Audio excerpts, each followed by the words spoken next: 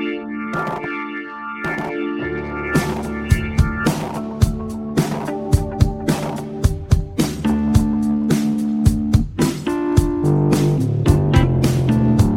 everybody. Welcome back to Three Right Turns, the only podcast that was kind of sort of wishing they had that last podcast back for a few days after the release when, man, things were looking kind of sketchy. But then I guess things have turned out all right after all.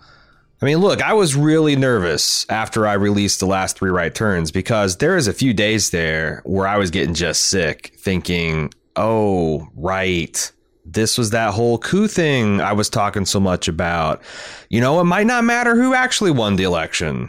If you can rig the courts and get the Republican machine behind you and just keep on denying reality and, I don't know, see what the moderates have to say about it. That my kind of Pollyanna-ish, oh, shucks, he tried to coup and no one took it serious and democracy still works take from, was it Three Right Turns 29? Was going to age like the milk in Ron Burgundy's Depression beard. It was going to sour very quickly. But then, you know, just the last few days, even though it doesn't seem we're ever going to get a concession out of Trump, I think that's still going to be true. His administration is, at the time of recording this, beginning to release the funds necessary for transition, authorizing the president-elect Joe Biden to have daily presidential briefings, and in other ways going about the kind of boring business of transferring power in a peaceful and orderly way, which, hey, that's good. It's good because we get to beat Trump twice. I think we might have beat him 4 times in Pennsylvania. And I don't know about you, but our little 3-person Thanksgiving that we're trying to pull off here at our home with my wife and my kid this weekend, it's going to be that much sweeter with just a booster shot of victorious dopamine rushing through our system. So that's nice. But, you know, it's also good that because while, yes, they're still shaky, wobbly, it seems our institutions held. The courts, when presented with no evidence, threw Trump's legal challenges out. The local election boards mostly certified the election results without incident. Republican state legislators refused to consider sending alternate slates of electors or other constitutionally and legally dubious methods of trying to, I don't know, again, deny reality. Tucker Carlson, of all people, was the first kind of to turn on him. He had this big statement where he opened one show saying that while he loved to hear a story of Joe Biden stealing the election and would do what he could to stop the steal, there's just no evidence of that actually having occurred. And none of them had to do this. They could have taken us right to the brink this time. It could have been time to see, you know, what the hell, what's going to get America out in the streets. But they didn't. They didn't take us to the brink. It does make you wonder what would happen if this was another 2000 type election, you know, where this time it's the Democrats who would be winning perhaps by 500 votes in a Democratic state. I mean, to be honest, I don't wonder that at all. Is there a person listening to this here podcast that could with a straight face say that Republicans would just accept a 2000 like result? Let alone what Al Gore did that year, where he was, as vice president, essentially gaveling down faithless electors and telling people to respect the process. There's no way you would get Trump to do something like that. But, you know, it's good. It's good that the system kind of held, but it's also really bad because now we have something like 2/3 of the Republican voters who think that this election's stolen and illegitimate. And we're going to hear a lot about that over the next 4 years. Republican confidence in election is in the mid 30%, and that's really bad for the long-term health of our country. For a long time now, Republicans have acted as if Democratic control of power and government was illegitimate on the face of it. How long is it going to be before they start acting on how they've acted? But I have to say, and still kind of long-term optimistic because I do feel like this cult Trump of personality, this Trumpism thing, does behave like a lot of traditional cults that I've studied. And the thing is, in cults, it's all about managing expectations. You make big predictions with testable results over a short period of time. It's very risky. The end is near. Holy hell, you can recruit with that slogan. does pretty good. Long-term sustainable growth in that slogan. The end is next Tuesday. I mean, look, you can really, really recruit with that slogan. There's some urgency to it, right? But you're left with the problem come Tuesday if the world's still here, especially if you convinced your faithful to give away their earthly possessions, you know? Now, you might be able to hold on to them if you say, oh, wait, you know, I forgot to carry the one or keep track of the fact that there's no 0 century. And it turns out the prophecy was about this Thursday, not Tuesday, or is next Tuesday, or Tuesday a month from now. You can keep that going for a little bit longer. But what happens when those dates too pass with that incident? You start losing followers. And for years, the really crazy fringes of Trumpism, which have become more and more core Trumpism, were claiming that Trump's been compiling a list of arrest warrants and investigating this deep state, and that at a date soon at hand, these are all going to be made public, and all the pedophiles, sex traffickers, and all their enablers at every level of federal government are going to be exposed and jailed. But the dates kept changing, though. It's maybe during Trump's inauguration, maybe during his first State of the Union, maybe during the midterm elections, or you know what, just after the midterm elections. That's when the snare is going to tighten and it's going to be too late. Well, maybe it's going to be as soon as his impeachment is done. He needs time to maneuver. You know, Q said that we need to watch the waters. That means we need boat parades in July, right? But now they've lost the election. But actually, Trump won, and he's going to prove it too. And all these deep state jackals, they're going to howl then. But that's not going to happen either.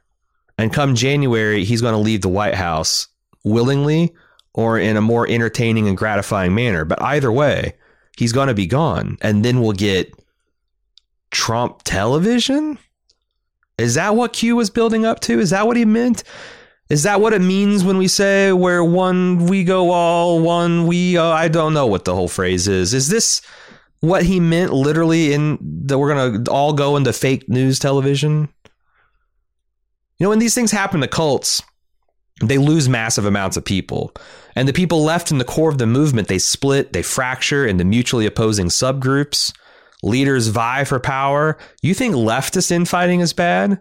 Wait until you see the various Q factions, tradcons, anarcho-capitalists go to war with the tattered remains of the Republican establishment, desperately trying to hold on to some kind of mainstream credibility. The craziest lefty cites Marx, sure, but some of these people think God is on their side. And wait till you see the fallout of that. And has Trump asked a lot for these people? Some of these people have sacrificed their jobs. Some people have sacrificed their health. Some people have sacrificed family. There's a lot. Maybe not all earthly possessions, but it's cost a lot. And maybe I'm in danger of more of this, you know, Pollyanna I talk about that gets me in trouble sometimes. And I know this is all scary to go through as a country, but this isn't an ideology that's going to be able to get things together and get things done. It's just not. The reason they can't steal an election is because they literally can't. They're not capable of the complexity of such a plot. And America, to its credit, still doesn't seem willing to just let them do it without putting forth a modicum of effort. You know, they got to at least try. They got to have some evidence, you know, present some evidence in court. Speaking of court, maybe we should get on to our main topic. I thought it would be appropriate for a political podcast released during Thanksgiving to talk about stuffing. Stuffing the court. Packing the court, rebalancing the court. Yes, rebalancing the court. That's what we want to do. Because the fact is, since the Democrats blocked Robert Bork from the Supreme Court way back in 1987, in the twilight of Ronald Reagan's political career, the Senate has been engaged in an open arms race to politicize this court. At the same time, congressional gridlock has made the Supreme Court an increasingly popular place to get things done politically. And these pressures have brought us to an era where Senate Majority Leader Mitch McConnell can hold open a year's worth of court appointments from a Democratic president, then ram through hundreds of lower court justices and 3 Supreme Court justices in less than 4 years. It's an era where, despite winning only one popular election in the last 30 years, Republicans enjoy a 6-3 majority in the Supreme Court. So is the Supreme Court lost to progressives for a generation? Is there anything that can be done about that? You might have heard suggestions about maybe we can just add more Supreme Court justices. Is it that easy? Is that legal? What happens if Republicans just add more the next time they're in power?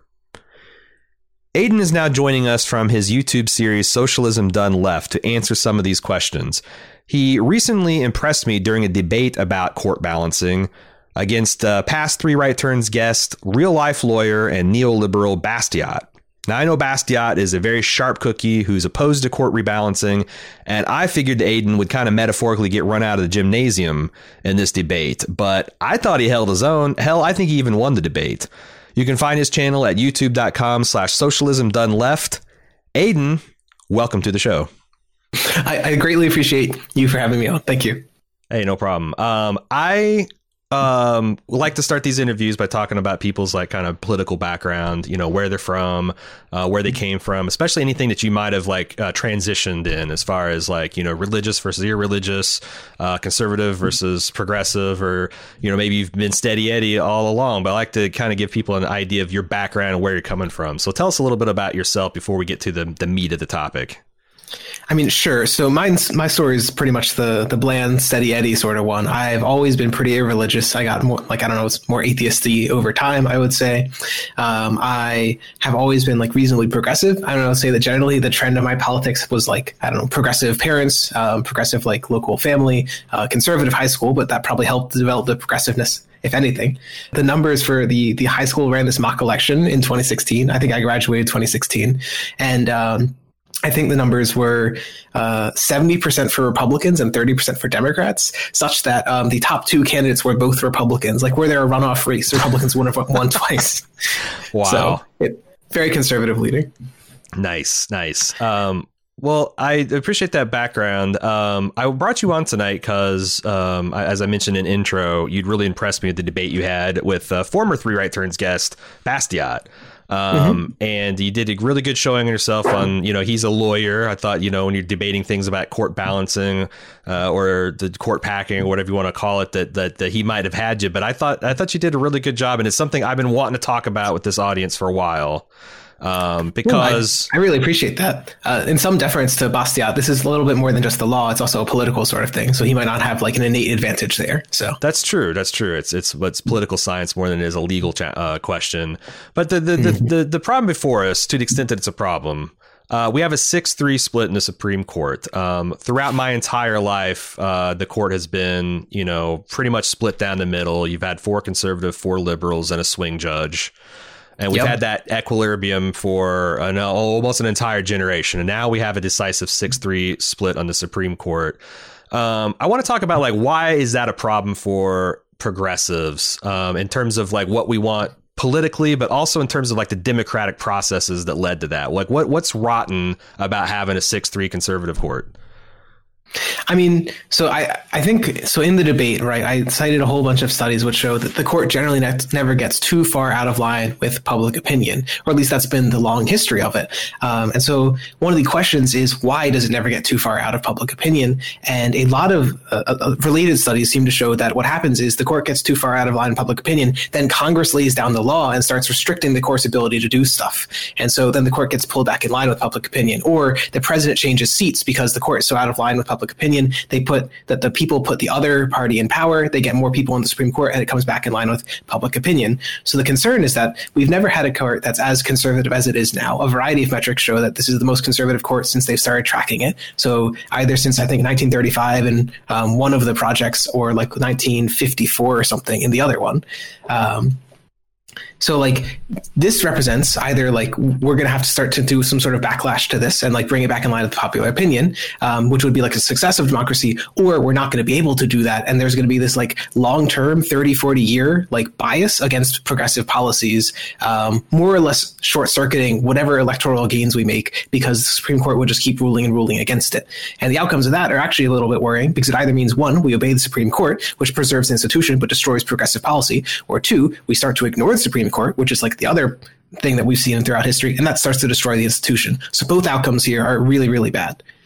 One thing I want to talk about, because we've talked a little bit in general about why the stakes are so high. You know, you talk about like losing the court for a generation, and that has impact on, you know, progressive legislature. What are we talking about in particular? Is this just like Roe v. Wade? Like, that might get undone, and then women, you know, it's going to go back to the states, and like out, you know, like all the red states are going to, like, there's a lot of them that have like these provisions that as soon as Roe v. Wade gets inactive, like abortion essentially is unavailable in half the country. Is it just stuff like that we know about, or like what are what future legislation could be impacted by this, do you think? I mean, so there's lots of like, close examples like Citizens United or various relates to like the Voting Rights Act, which were decided 5-4. And so it's very possible to imagine that and they were cited already in the current world in favor of the conservatives, but it's very possible to imagine that there are bills that have been in front of the court, like, for example, the Affordable Care Act, which due to the moderate vote was not fully eliminated, but was merely like rehashed in such a way that conservative states didn't need to buy into it.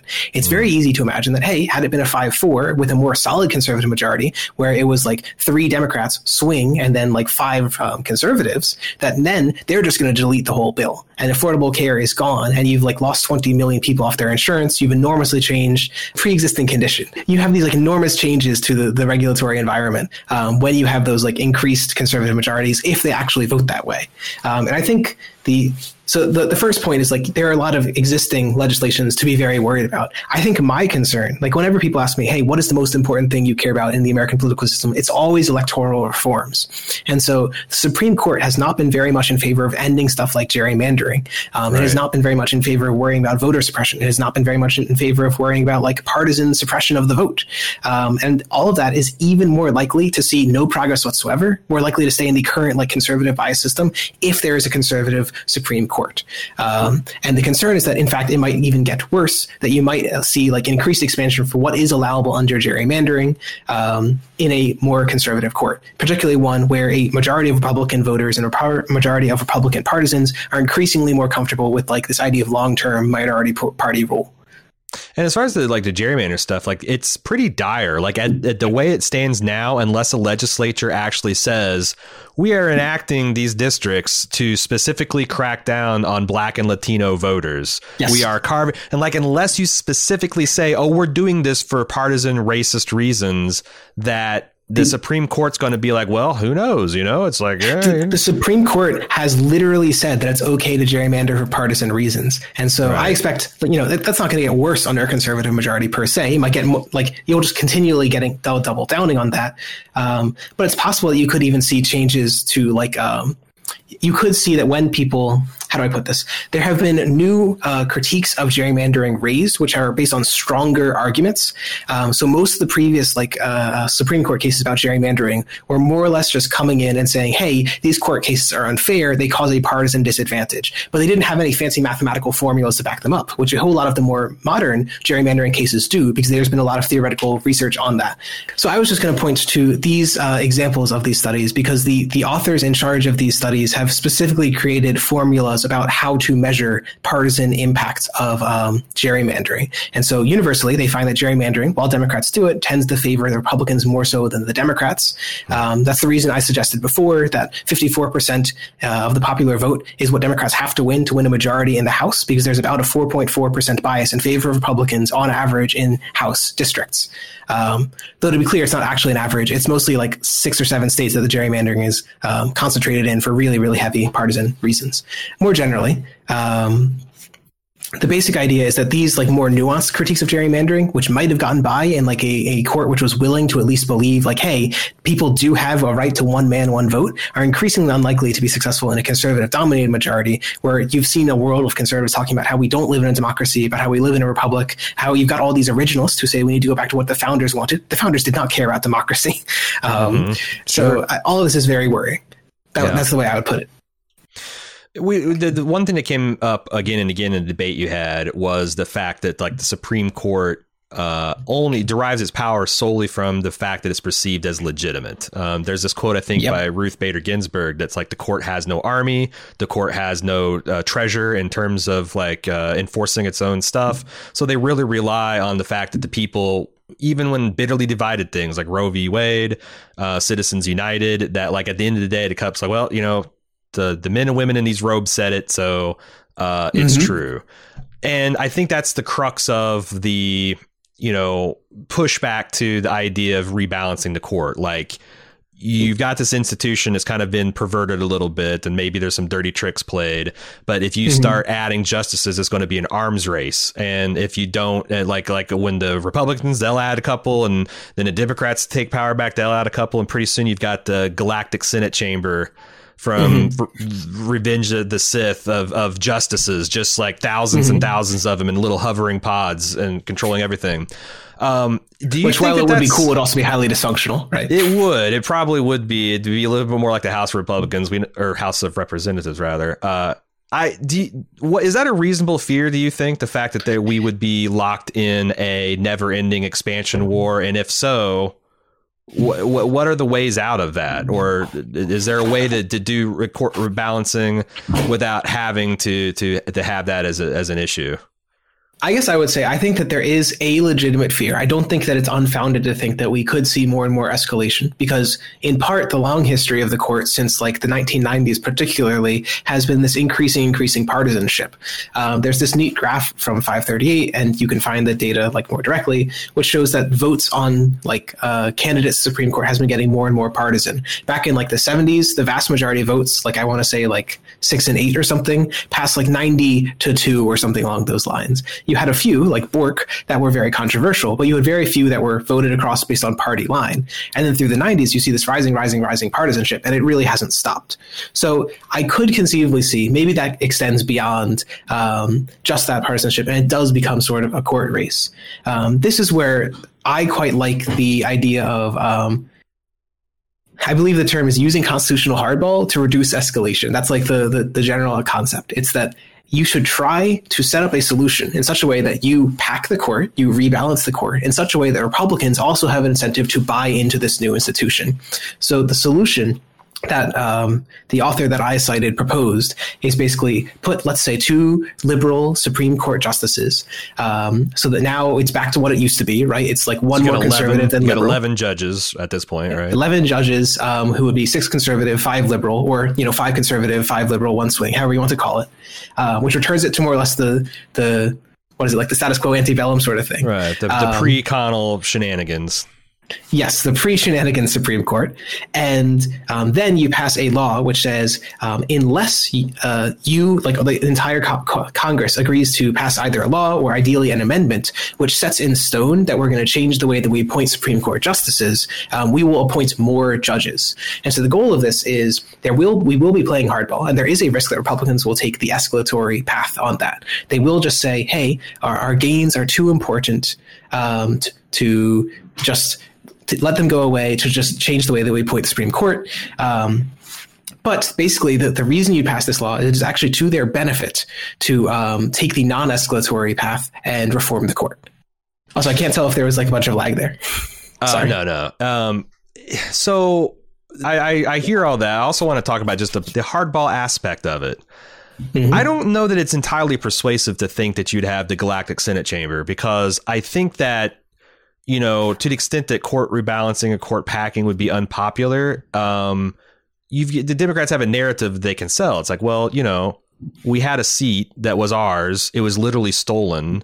And then under this pretext that was then perverted to put yet another judge. And like at some point, like if you don't steal something back, if you let the thief keep the property, what incentive is there to have them not to do that in the future? The incentive is that you have to kind of fuck them back.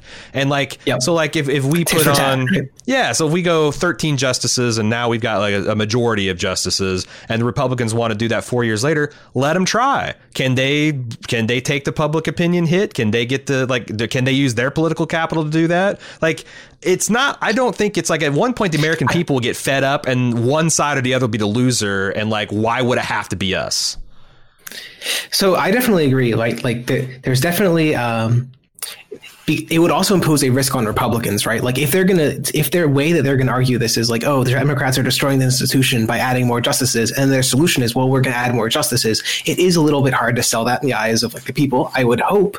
But in particular, My concern is not, were we talking like a different time period with a different media landscape, I would be much more amenable to this argument. But the problem is we increasingly live in the world of like Fox News and One America News Network and so on. And I'm really worried that basically Republicans are going to live in an alternate reality where whatever Democrats do is unjustified, undemocratic, and destroying the system. And Republicans are simply restoring it to its natural order. So I don't necessarily have as much faith in the people, as it were, the voters, to make that decision.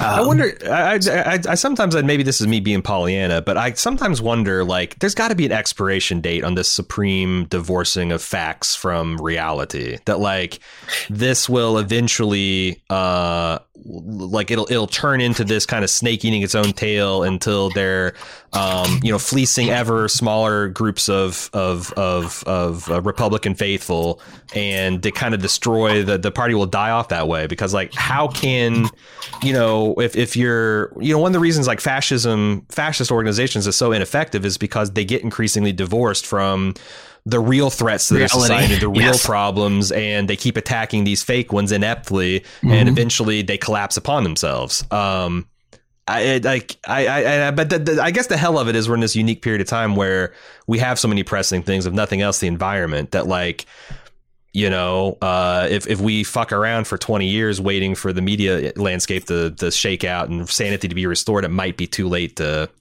That's the concern, right? It's that there's a lot of really pressing issues, and that they might be too late. Or I think the one issue that we don't think of necessarily as like a policy issue, but is like the maintenance of democratic institutions, democratic legitimacy. And so I think that there's this concern that if we do this, the concern that Bastiat basically presents is, what if we do this and the Republicans escalate, and now we've like destroyed the Supreme Court, that it just keeps escalating, and we've just destroyed this like fundamental bedrock of American democracy. And I do think that outcome is very, very worrying. And so too is the outcome of like being stuck with a very conservative Supreme Court and not being able to pass any legislation on these extremely pressing issues. I guess to answer a little bit your previous question, which is about like, is there a timestamp like at which this will start to go away? And I think literally part of this, so I posted a study, and there's lots of similar studies, that it tends to be the case that people who are like less educated, people who are more conservative, and people who are older, who tend to be more like susceptible to fake news. There's a whole bunch of studies that show that like the more educated in general, and the more specifically educated people are about like how news works, the less susceptible they are to like fake news. There's this really famous study I can pull from, not famous, but like famous in the context of fake news prevention studies, so a small circle there, that in Ukraine, which gets an enormous amount of Russian trolling, just like an insane amount, there was like a 26% reduction or something in belief in fake news after this one like fake news education course. And so I do think that as we increasingly see a diverse Republican electorate, because the modern Republican electorate is increasingly becoming like more racially diverse, they're much more in favor of stuff like if you just poll it, like, do they think that like blacks face systemic issues in this country? They tend to believe stuff more like that. They tend to be more educated. I think that in the long run, demographic trends, both like racial and economic, will tend to put both parties on the course towards a more fact-based reality. But that's currently not the like reality we're living in, unfortunately. I want to talk, because like we talked about how like we got the 6-3 split and how that's potentially bad for progressive policies for a generation to come. I want to talk about it because it's not just the Supreme Court, right? And the fact that like it's not like the Supreme Court has entirely got all of its legitimacy that it's always had. Because you had a couple statistics. I don't have them right on my fingertips. Maybe but like no worries.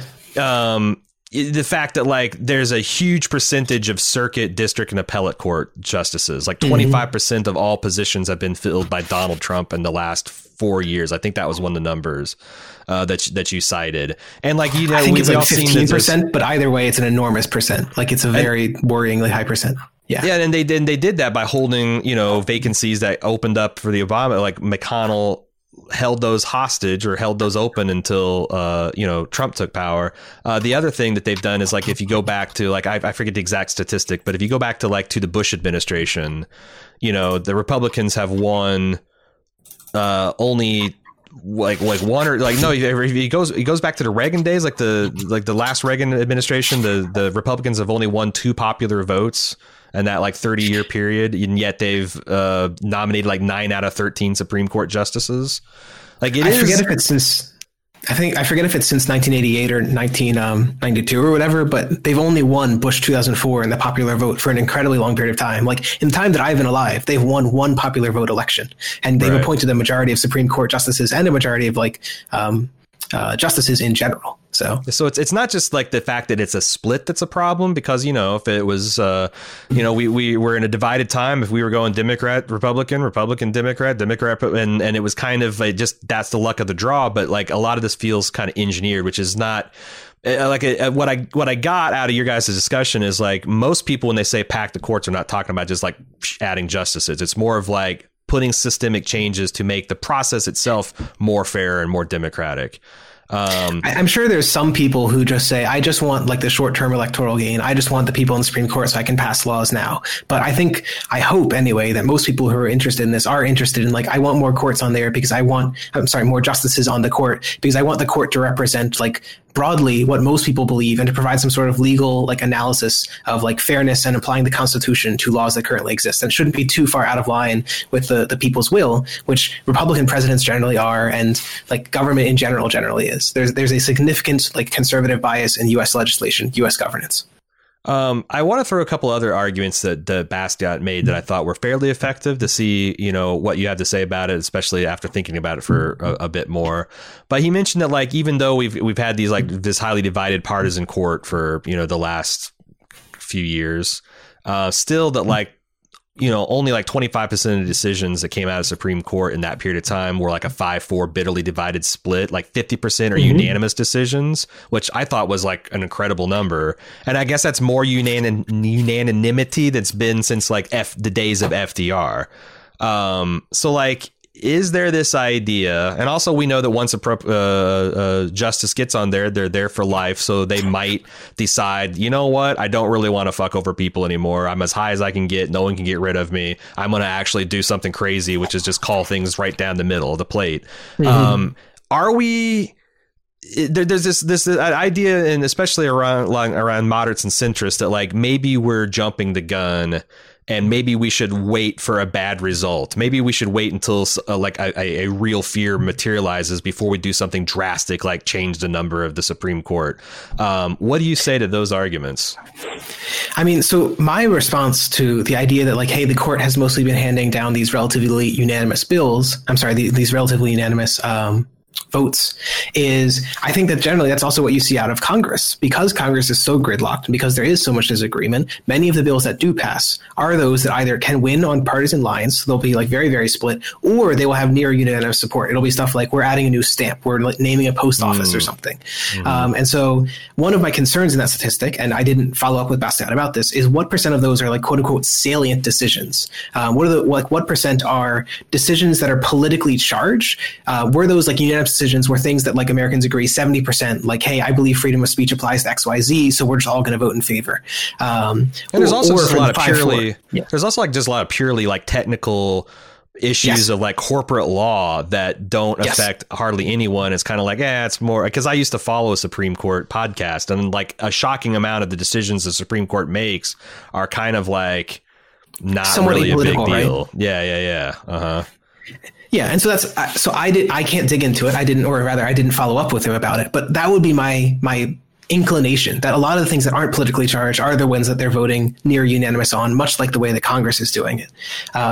So I think the concern is kind of, I think there's a backstop on the Supreme Court in that, again, in the long history of the United States, generally when the Supreme Court gets really out of line, there is a democratic pushback to it. So there is some power to the moderates argument that we might jump the gun a little bit, because if the Supreme Court really, really does do stuff way out of line, it will actually then empower the Democrats. Democrats will get more power. They can maybe rein in the Supreme Court.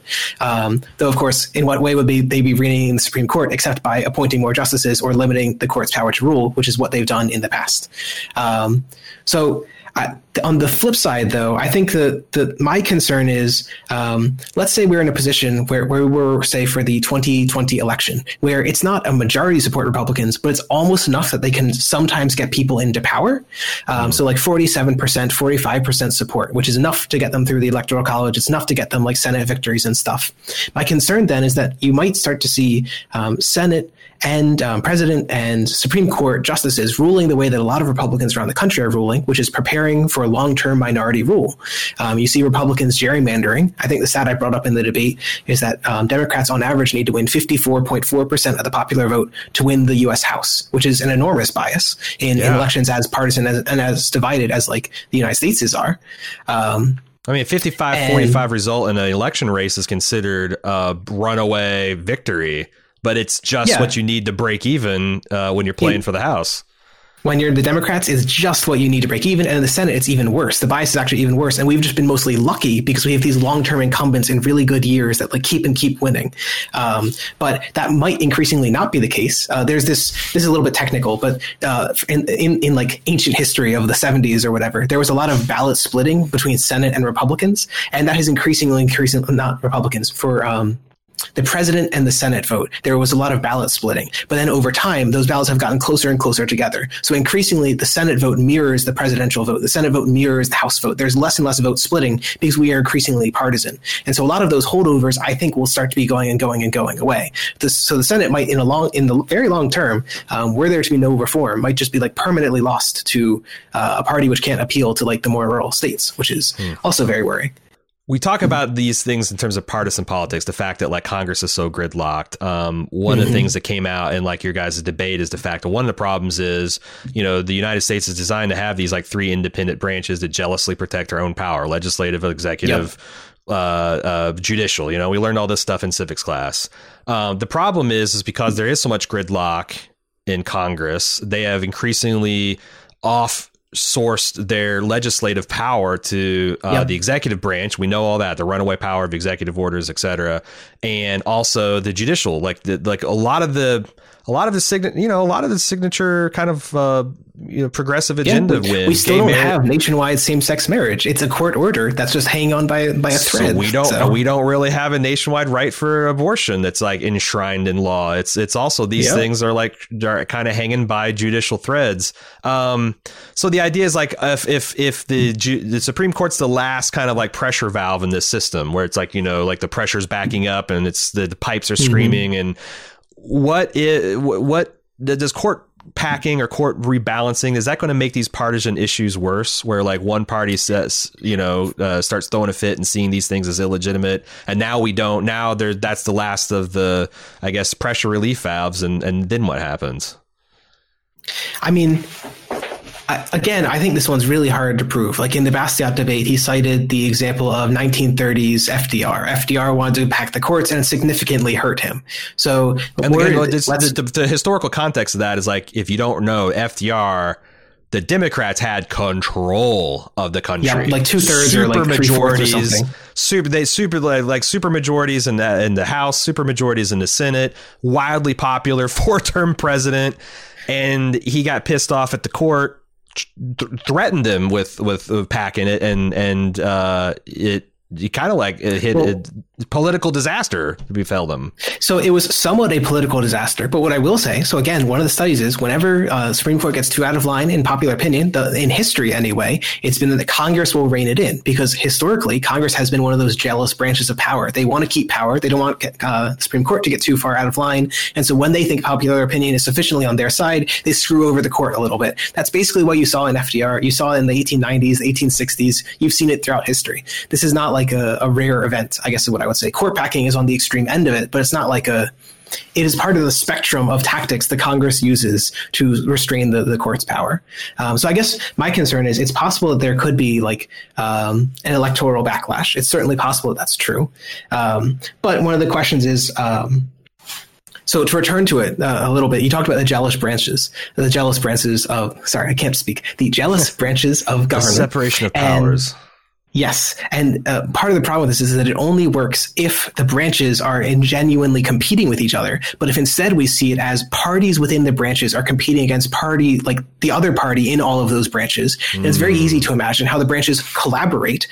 So Congress doesn't weaken the president when the president is on their side. But what we see in like states around the country, like I think it's famous in North Carolina, they elected a Democrat governor, and the Republican-owned Congress passed a whole bunch of legislation to weaken the power of the incoming governor. So Congress really was very jealous there. Yeah, because it was a partisan fight, but they felt no need to do that before the guy in the same party was in power. And so I think what you start to see is that these checks and balances only work if the branches are actually competing as opposed to the parties competing. And because we live in such increasingly partisan times, it doesn't seem like that's a reasonable belief. In short, one of my the way that I would think about this is were the roles reversed, I'm almost certain the Republicans would be certainly in favor of court packing. They have been in favor of gerrymandering. They've been in favor of appointing justices to state courts. They've been in favor of taking powers away from the governors, the pseudo presidents of the various states around the country. They are all in favor of reforming laws to give themselves more power. I have very little faith in the idea that they truly care about democratic institutions as a party, and they're just so worried about the Supreme Court. It does feel like we do have an uphill battle to face, because I've looked at the polling on this, and it looks like that even amongst I'm not sure if it's American people or it's Democrats particular, that the support for it is mid 40% are against it, 45 to 46, 47%, and then mid 30s are for it. And there's obviously some percentage points that are kind of ambivalent. How the hell do we do something like rebalancing the court if we're starting from a position of it being unpopular? So the example I cited with Bastia, and I like this one just because the numbers line up exactly, is that right now 47% of people 47% of people oppose court packing, 34% support court packing, which means net 13% oppose court packing. If you look at impeachment, prior to the announcement of the impeachment articles, it was the exact same net support. 51% were against impeachment, 38% were in favor of impeachment. But once Nancy Pelosi announced the articles of impeachment, it flipped by 19 points, so that now instead of being 13 points against impeachment, it was 6 points in favor of impeachment. And the vast majority of this movement, to be clear, was just Democrats falling in line with the Democratic Party, because again, partisanship is a hell of a drug. When the Republican Party says jump, all the Republican Party voters jump. The same is true, but slightly less true of the Democratic Party voters. And so I guess one of the ways that I think about this is politicians do have a large role in setting the messaging and changing what people believe. That is one of the messages of the Trump era. Republicans were 70% in favor of free trade. Trump came in, now they're 20% in favor of free trade. You can enormously change people's opinions on these policies, basically, just by having the leadership change their tone. So were we to genuinely pursue this, it should be a unified message of the Democratic Party that we need to do rebalancing. And then I do think we would generally see this sort of realignment. The concern, of course, is that, like in impeachment, when the Democrats announced the articles of impeachment, Republicans didn't get more in favor of impeachment. They're not going to get more in favor of court packing, I'm almost certain. They will see it as a partisan issue, and so that might drive them out to vote. That was a concern about impeachment, and we don't really have data to prove that because of COVID. There was an enormous external shock to the way people voted, but that was one of the concerns with impeachment, and we still don't actually know which is true. So a lot of times, this again, we talked about this in terms of the unpopular way to frame this is we're going to pack the courts, because it sounds inherently corrupt. It sounds like something. And everyone's heard in history that FDR wanted to pack the court. It's literally something you're taught that is bad. Yeah. Right. Or the other option, I guess, is to do like the Andrew Jackson and just be like, well, fuck what the Supreme Court says. I've let them enforce their laws.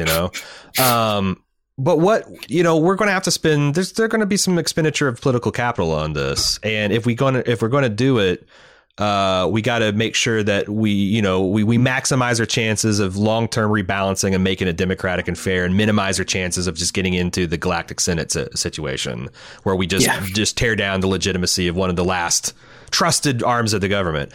You mentioned you guys went through a bunch of different proposals to do to rebalance the Supreme Court. It's not just a matter of we're just going to add justices. We're just going to add justices. Just keep lining them out.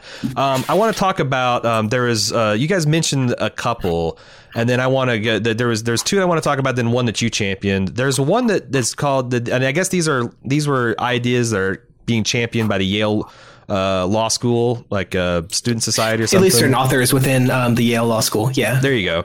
Like the Supreme Court 5x5x5. What is that scheme?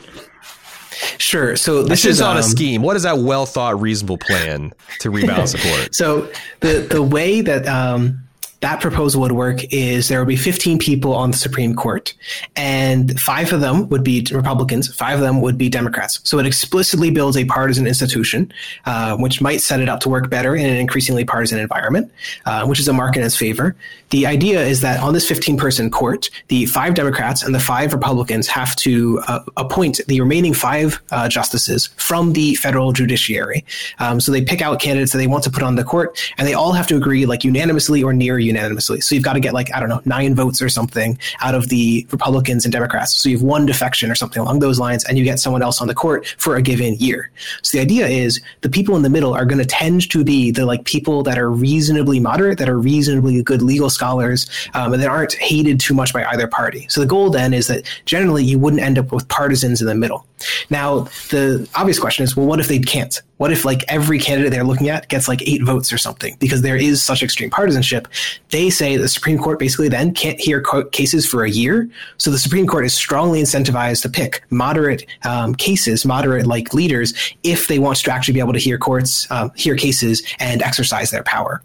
So that's the scheme there. My concern with this immediately is we just talked about how there's partisan infighting, not just between, there aren't just branches fighting each other. It's partisan infighting across multiple branches. Let's say that the Democrats, for example, had control of the Senate, the House, and the presidency. What do they care if the Supreme Court isn't going to hear cases for a year? They don't care. They can just pass laws and it'll be totally fine. So there's this concern that when you're in power, you'll be totally fine with not appointing any people. But then when you're out of power, you're all for moderacy. That sounds actually kind of cool. But man, how do you get the 5-5 split? And even if you had it, how do you maintain it? What happens if somebody defects? You have Stevens, he's nominated by conservative, and then, people shift their judicial philosophies all the time. Yep. Sure. So I don't know their specific method for doing so. I would have to assume it's something based on since it's an explicitly partisan institution, I think that they could just say something like, hey, the Democrats will propose someone and they'll get on the court, something along those lines.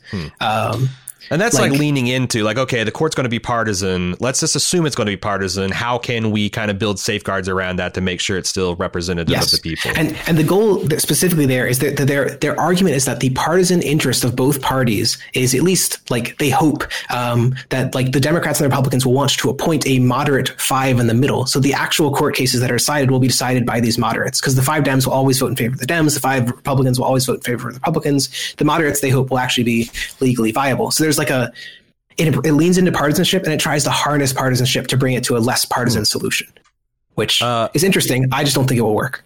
Yeah, I'm man, it sounds what you really want to do is you have a panel of 5 conservative and 5 liberal justices that just choose the Supreme Court. It's a 5. You pick the Supreme Court justices to pick the actual Supreme Court. You just let those 5 people, What you've basically done. This is the way I think about it. You've basically created a miniature Senate where before you had 100 people voting on the candidates. Now you've created 2 miniature Senates, 1 Republican of 5 people and 1 Democrat of 5 people, and they try to then pick a third, Supreme Court branch. Yeah, it's Supreme Court with extra steps. What about the Supreme Court lottery scheme? I'll call this a scheme. It's got the word lottery right in it. The Supreme Court lottery scheme. So this one doesn't actually. So the basic scheme is, let's pick a number, 9, right? 9 is the number of justices you're going to randomly pick. Currently, you've got, I want to say it's 247, some number of federal justices. You pick 9 names out of a hat. Those guys are on the Supreme Court. When you say federal justices, are you talking circuit, district, and appellate, or is it just one or the other? I think it might just be appeals courts, but again, it's been a while since I read this proposal. I don't want to badmouth it, but gotcha. In either way, I think you could make the argument that it's a valid way of doing these things. It could just be the appeals, it could be all of them. Either way, it's a reasonably valid way of approaching these things. So the general method, this is called sortition. Sortition has a long history of being involved in democracies. It's not as crazy as it sounds. The way we make juries is sortition. We randomly pick 12 people from the general populace. The way that ancient Athens actually made its court is a very adversarial process, right? It's I hate this guy, I hate this guy, he can't be on it. The other team does the same, and whoever's left is. So that's actually, jury selection is sortition plus adversarial selection. So it's first you randomly pick a bunch of people. Now, the reason I was pointing to Greece is they had they had just sortition. They literally had a bunch of names in these stone tablets, and they had this really fancy stone machine where it would be what is it, like a Plinko machine or whatever? And like this ball would drop down. It would select one of the rows of names, and that row of names of 100 names would be the court for a day. And so it was literally a random selection of 100 people, and that just was the court. There were no judges. It was literally just 100 randomly selected people. Their argument for it was that you can't bribe 100 randomly selected people, but you can bribe a judge. That was more or less their argument for it. So, interesting. Regardless of the merits of sortition, like as running the government in general, I definitely do think that we are clearly okay with it in some aspects of the justice system already. So it's not that crazy to say, hey, this is how we should do the Supreme Court. The main problem with it is sortition works best with large numbers. There's a statistical, literally called the law of large numbers. If you flip a coin 4 times, it's not that unlikely you'll get 2 heads. It's literally 1 in 4. But if you get a mixture, that's 50%, and like 2 tails, another 1/4. So with small numbers, you actually get this like very wide distribution of what the results will be. Yes. But when you get to like 5,000 coin flips, you get to like 49.9 every time. It's just a statistical law that as the number of people involved, number of like flips involved, you get to this certain result.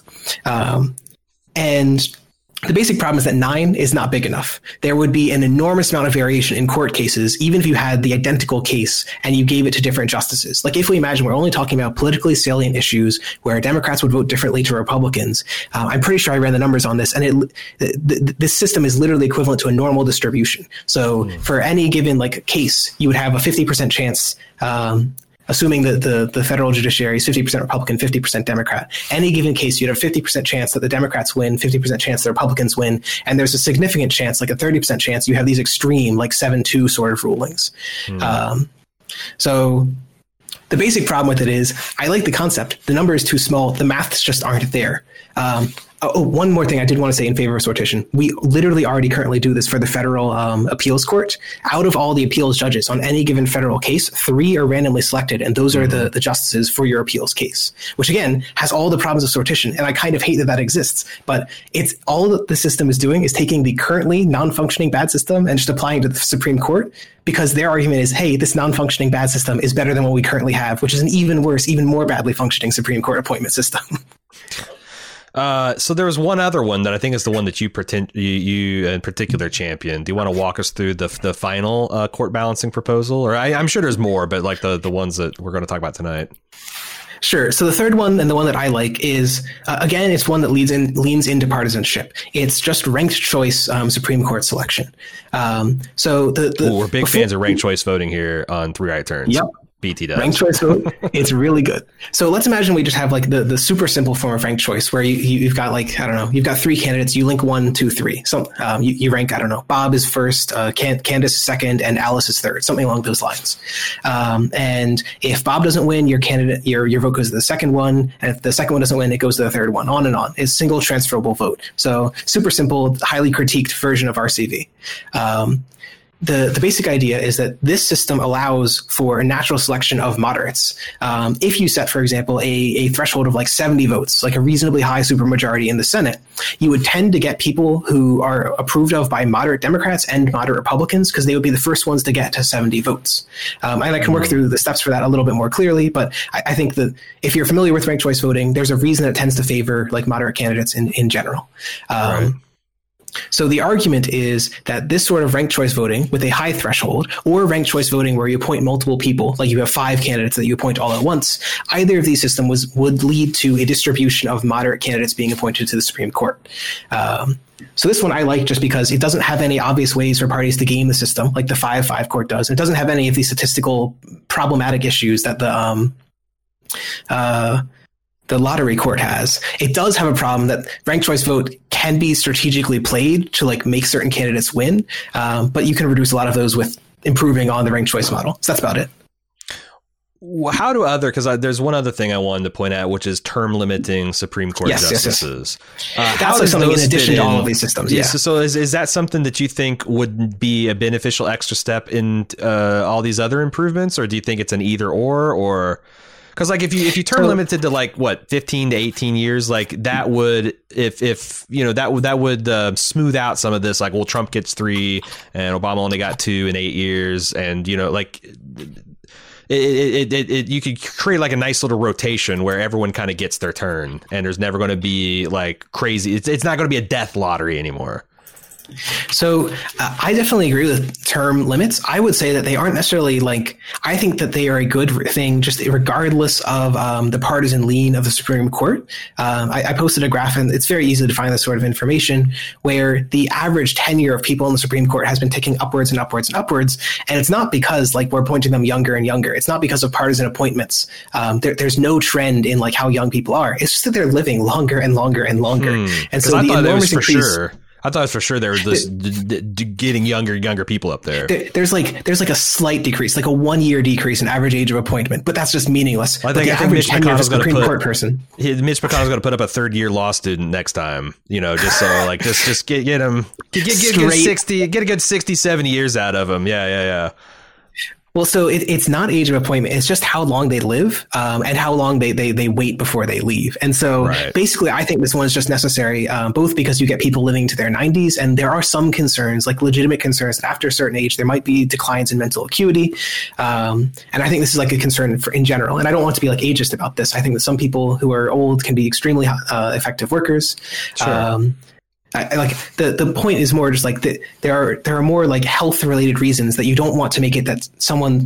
Let me put it to you like this. So to retreat a little bit from talking about age, I want a system of government where individuals' health has almost nothing to do with the functioning of government. I don't want it to be that Trump gets a cold and that affects whether he goes to a meeting, that affects whether he sees certain information. Ideally, you'd want a system where no facet of government is dependent on someone's health. When someone dies, it should be as if nothing changed whatsoever. So you can't achieve a perfect system like that, obviously. But you can move things in favor of that. And term limits do one of those things. It decreases the likelihood that we're waiting for Scalia to die, we're waiting for RBG to die, and then suddenly there's this enormous political moment. It sort of it increases the predictability of the system. It unlinks it from health at a certain degree. So people would still die within, say, the 24 years, but they wouldn't die, and then suddenly there's a political crisis. It wouldn't be as often. I think I didn't get to mention the numbers. I was just going to say the average court tenure has increased from about 20 years to about 35 years. It's a very significant increase. That's a big difference. Yeah. I'm sorry. I read it wrong. Sorry. 18 years to 28 years. Still an enormous number. Another whole decade. I'm curious because I know that it's technically possible, especially if you had the president and I think the Senate in agreement, that you can just add people to the Supreme Court. Some of these other things where you talk about maybe doing ranked choice voting or doing Supreme Court lottery or the 5x5x5 system, are those actually possible to do without amending the Constitution? Because if not, it seems like it's a non-starter. There's no fucking way. So the 2 points on this are, one, probably not. It's extremely constitutionally questionable. However, there is this nice little get out of jail free card where because you've changed the Supreme Court that is judging whether it is constitutional has also changed. So if the Senate did it, then it can, to some degree, become a fiat accompli or whatever. It is done, and so the Supreme Court is different. So the old Supreme Court can't just rule you unconstitutional. It can't, because I thought that would happen. It would be kind of all the new justices would have conflicts of interest, and they'd have to set out, or there'd be enormous political pressure on them to do so. Although how susceptible it all are they? hinges. So I don't know too much of the constitutional law here. You should speak to the constitutional lawyer perhaps about this a little bit more, but it all relates to this one word phrase in the Constitution, which is serve on good behavior. And there's some other part of that phrase, and good behavior is something that Congress can determine. So Congress could just decide to eliminate all of the people on the Supreme Court were it willing to impeach them or remove them all because they aren't doing good behavior. And so theoretically, Congress can kind of just do whatever it wants. In practice, these institutions have been very separate. And so I think overcoming that burden is not so simple as Congress just says, hey, here's the new Supreme Court. Screw off, old guys. You've been behaving poorly. Go play Nintendo or something. Here's the new ones. So I do think that you need a constitutional amendment. That's kind of where the second point comes in. That's the hardball argument. It's that you want to do court packing, not just because there are monumentally important issues that a Democratic Senate, Congress, and president could achieve, but because you can use it as a lever to try and force this constitutional amendment to be enacted, to try and force a fundamental reform of the Supreme Court. You basically say either we take away your conservative majority and all of your gains have been lost, right? Cry, or you work with us towards a reform that actually builds a more democratic system. And then, you've lost your temporary loss. You've lost your temporary gains. But in the long term, if you think you will win electorally, you will win back the Supreme Court in this ranked choice system or this random selection system. The 555 system doesn't actually have that in its favor, but because it's fixed 555. So that's the strategy to make this kind of, like you said, like this is not going to be something that we're locked in and we get the enormous 501 Supreme Court justice mix. Is that it's a proposition like, hey, we're going to do this thing to immediately balance it, and then we'll also do this other more draconian partisan thing unless you. But is the like. Even if you can, I just wonder, it's like, even if you get the Senate to agree to that, like, can you get 3/4 of the states required to do a constitutional amendment, or like some of this stuff starts sounding dubious. And that's kind of where, so like that's where the messaging of like impeachment that I was talking about a little bit more, I think comes into play so much. If the Republican leadership can just talk to Republicans and change their opinion by like 50% on a given issue, if the Democrats can talk to their constituents, change their opinion by like 50%, were it true that both parties genuinely had an interest in like changing the Constitution, I have a high degree of faith that like with an amount of partisanship and just following the leadership that we have in this country, it could be achieved. The question basically is then, how do you actually achieve that? Because that's extremely different to the current situation where one party very much likes the current system and one party very much does not. And so that's the argument, that you have to do this sort of constitutional hardball to move the current system so far from what they want that they're willing to do quite a bit of reform to bring it back in line with what they want.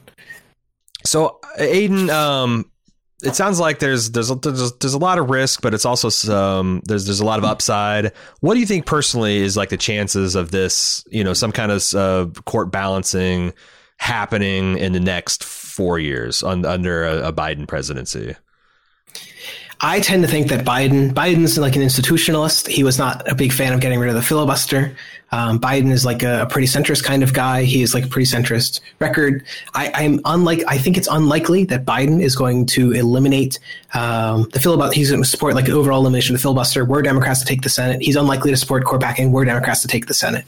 That said, what I think probably would move him would be like extreme Republican intransigence, because that's what he saw under Obama. And if there is no attempt of Republicans to even attempt to reconcile with him, perhaps that might be enough to change his mind. And perhaps even more importantly, it would be like Democrats in the Senate realizing that they can't cooperate and then trying to like move Biden in the direction of supporting court packing. I would basically see him as the most likely obstacle to a court rebalancing sort of plan, just because of institutionalist centrist biases on his part. Not biases, institutionalist centrist history on his part.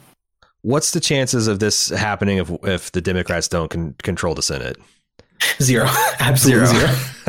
So stuff like the two special elections in Georgia, the runoff elections, sounds super crucial. Although it is funny that like Joe Manchin is came out here and being like, I ain't doing none of this rebalancing court packing. I'm from it's even holding a 50-50 split with a tiebreaker vote might not save us. But if we don't, these two seats in Georgia are very, very important. Well, and they're crucial enormously for the Supreme Court. Where we want rebalancing, we don't need to go in the Senate, but they're also almost certainly crucial for a vast majority of other Democratic policies. For any policy that you'd want to get passed, and you'd need to get it past the Democratic House, which is not too hard. You'd also need to get it passed with 2 Republican votes. So you're going to need to water down whatever it is you're talking about, be it climate change, be it like voter rights reform, like H.R. 1, the voting act that almost every Democrat in Congress has supported. These are going to need to be watered down to get those Republican support. Another big electoral reform would be stuff like adding additional states like Puerto Rico or Washington, D.C. It is very unlikely that Republicans, because they are so partisan, are going to agree to that. You almost certainly need, if you want to see a more Democratic Senate, and that's a small d Democratic, like Democratic isn't representing the will of the people. Right. If you want any of those, you need to have a like big D Democratic win in Georgia. Well, I mean, it's not just like we need to steal a Republican or two. It's the fact that like Mitch McConnell's policy is not even to hear, bills that come out of the Democratic side. So it's not like, because I'm sure the Democrats could come up with legislation that a couple of senators would be interested in. McConnell's just not going to let it go to the floor. So like if you don't take that gavel out of his swollen purple Horcrux cursed hand, his little turtle claw, right? Yeah, his little turtle claw. He's devolving like a Star Trek: The Next Generation episode. If you don't do that, then we're kind of fucked, at least for the next 2, if not 4 years of the Biden presidency. So pretty grim shit. Yep. Well, and it's, if you are worried about judicial like biases, one of the particular problems is the Supreme Court only gets to hear cases that like go up to it, where like lower courts disagree. That's increasingly likely that they're going to get that sort of disagreement, or they're going to get to agree with a conservative opinion, which is easier if the lower courts are disproportionately Republican. And if we know anything about McConnell, it's that he just created an enormous number of vacancies under the Obama administration. So it's in all likelihood he will continue to do so under a Biden administration. Does he have control, which will tend to continue to move the court in a conservative direction as it moved under President Trump. So like actual policies, caring about the courts, like if you care about court legitimacy, having a court that is increasingly at the like bottom, middle, and top biased in favor of Republicans is also going to do wonders for its legitimacy. I can promise you.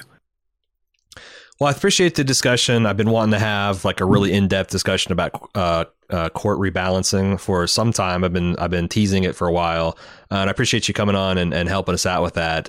Aidan, tell people about your project at Socialism Done Left and where people can find you if they like the cut of your jib and they want to go find out how to do socialism left. Thanks again for having me on. I'm Aidan. I run the channel Socialism Done Left on YouTube and on Twitch. Mostly nowadays I do streams and memes.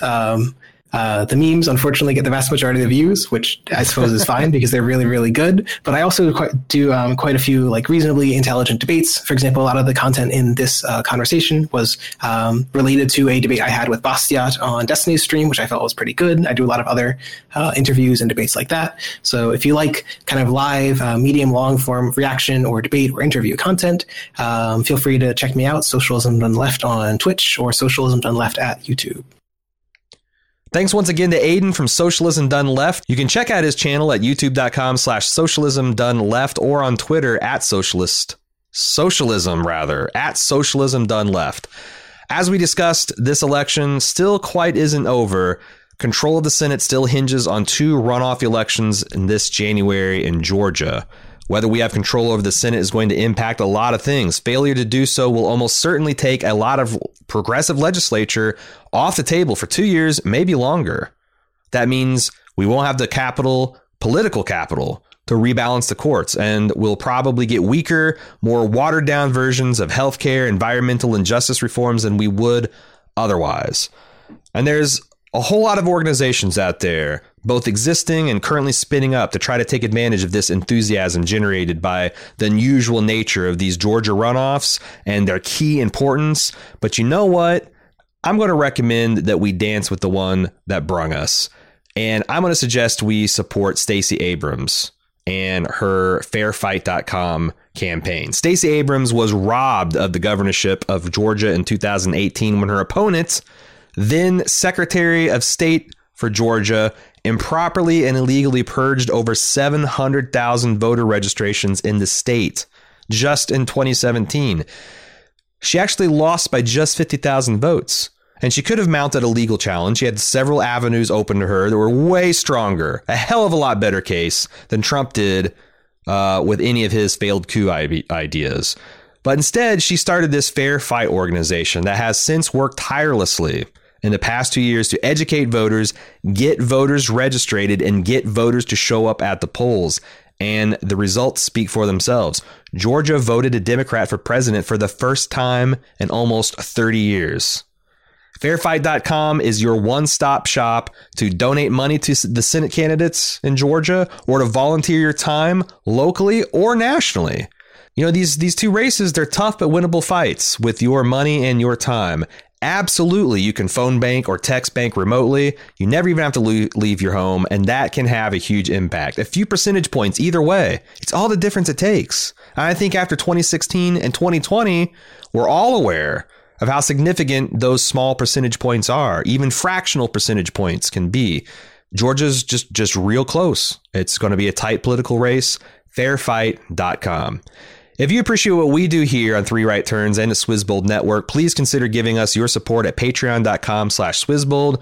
Support entitles you to custom Reddit flair, access to patron-only member content like our monthly live streams. And hey, we just had one last week. And you know what? That December one is right around the corner. You can get signed up now and catch up on a year's worth of content already on patreon.com/Swizzbold. Special thanks to our Fred level patrons. They are James Taylor, Mark Hahn, Lisa Singleton, Jenny, Arvin Rao, Dave Satterley, Brandon DeVito, Kira Grushow, Laura Luthi, Greg Rasp, Angela Morano, George P. Burdell, Brian Rasmussen, Jordan Hoyt, and Jared Haroldman. We are thankful for your support. Thanks again for listening. I'll be back in just 2 weeks to discuss another 3 Right Turn. Next week, Cecily and I will be back for more One Weird Trick, our advice show about love life and everything in between. Have a happy Thanksgiving. I hope everybody makes the smart and safe long-term decision on how to celebrate that. And you know what? I'm thinking of everybody making the hard choice to stay home this year. That's me and my family. I hope it's your family. Next year is almost sure to be better. See you next time.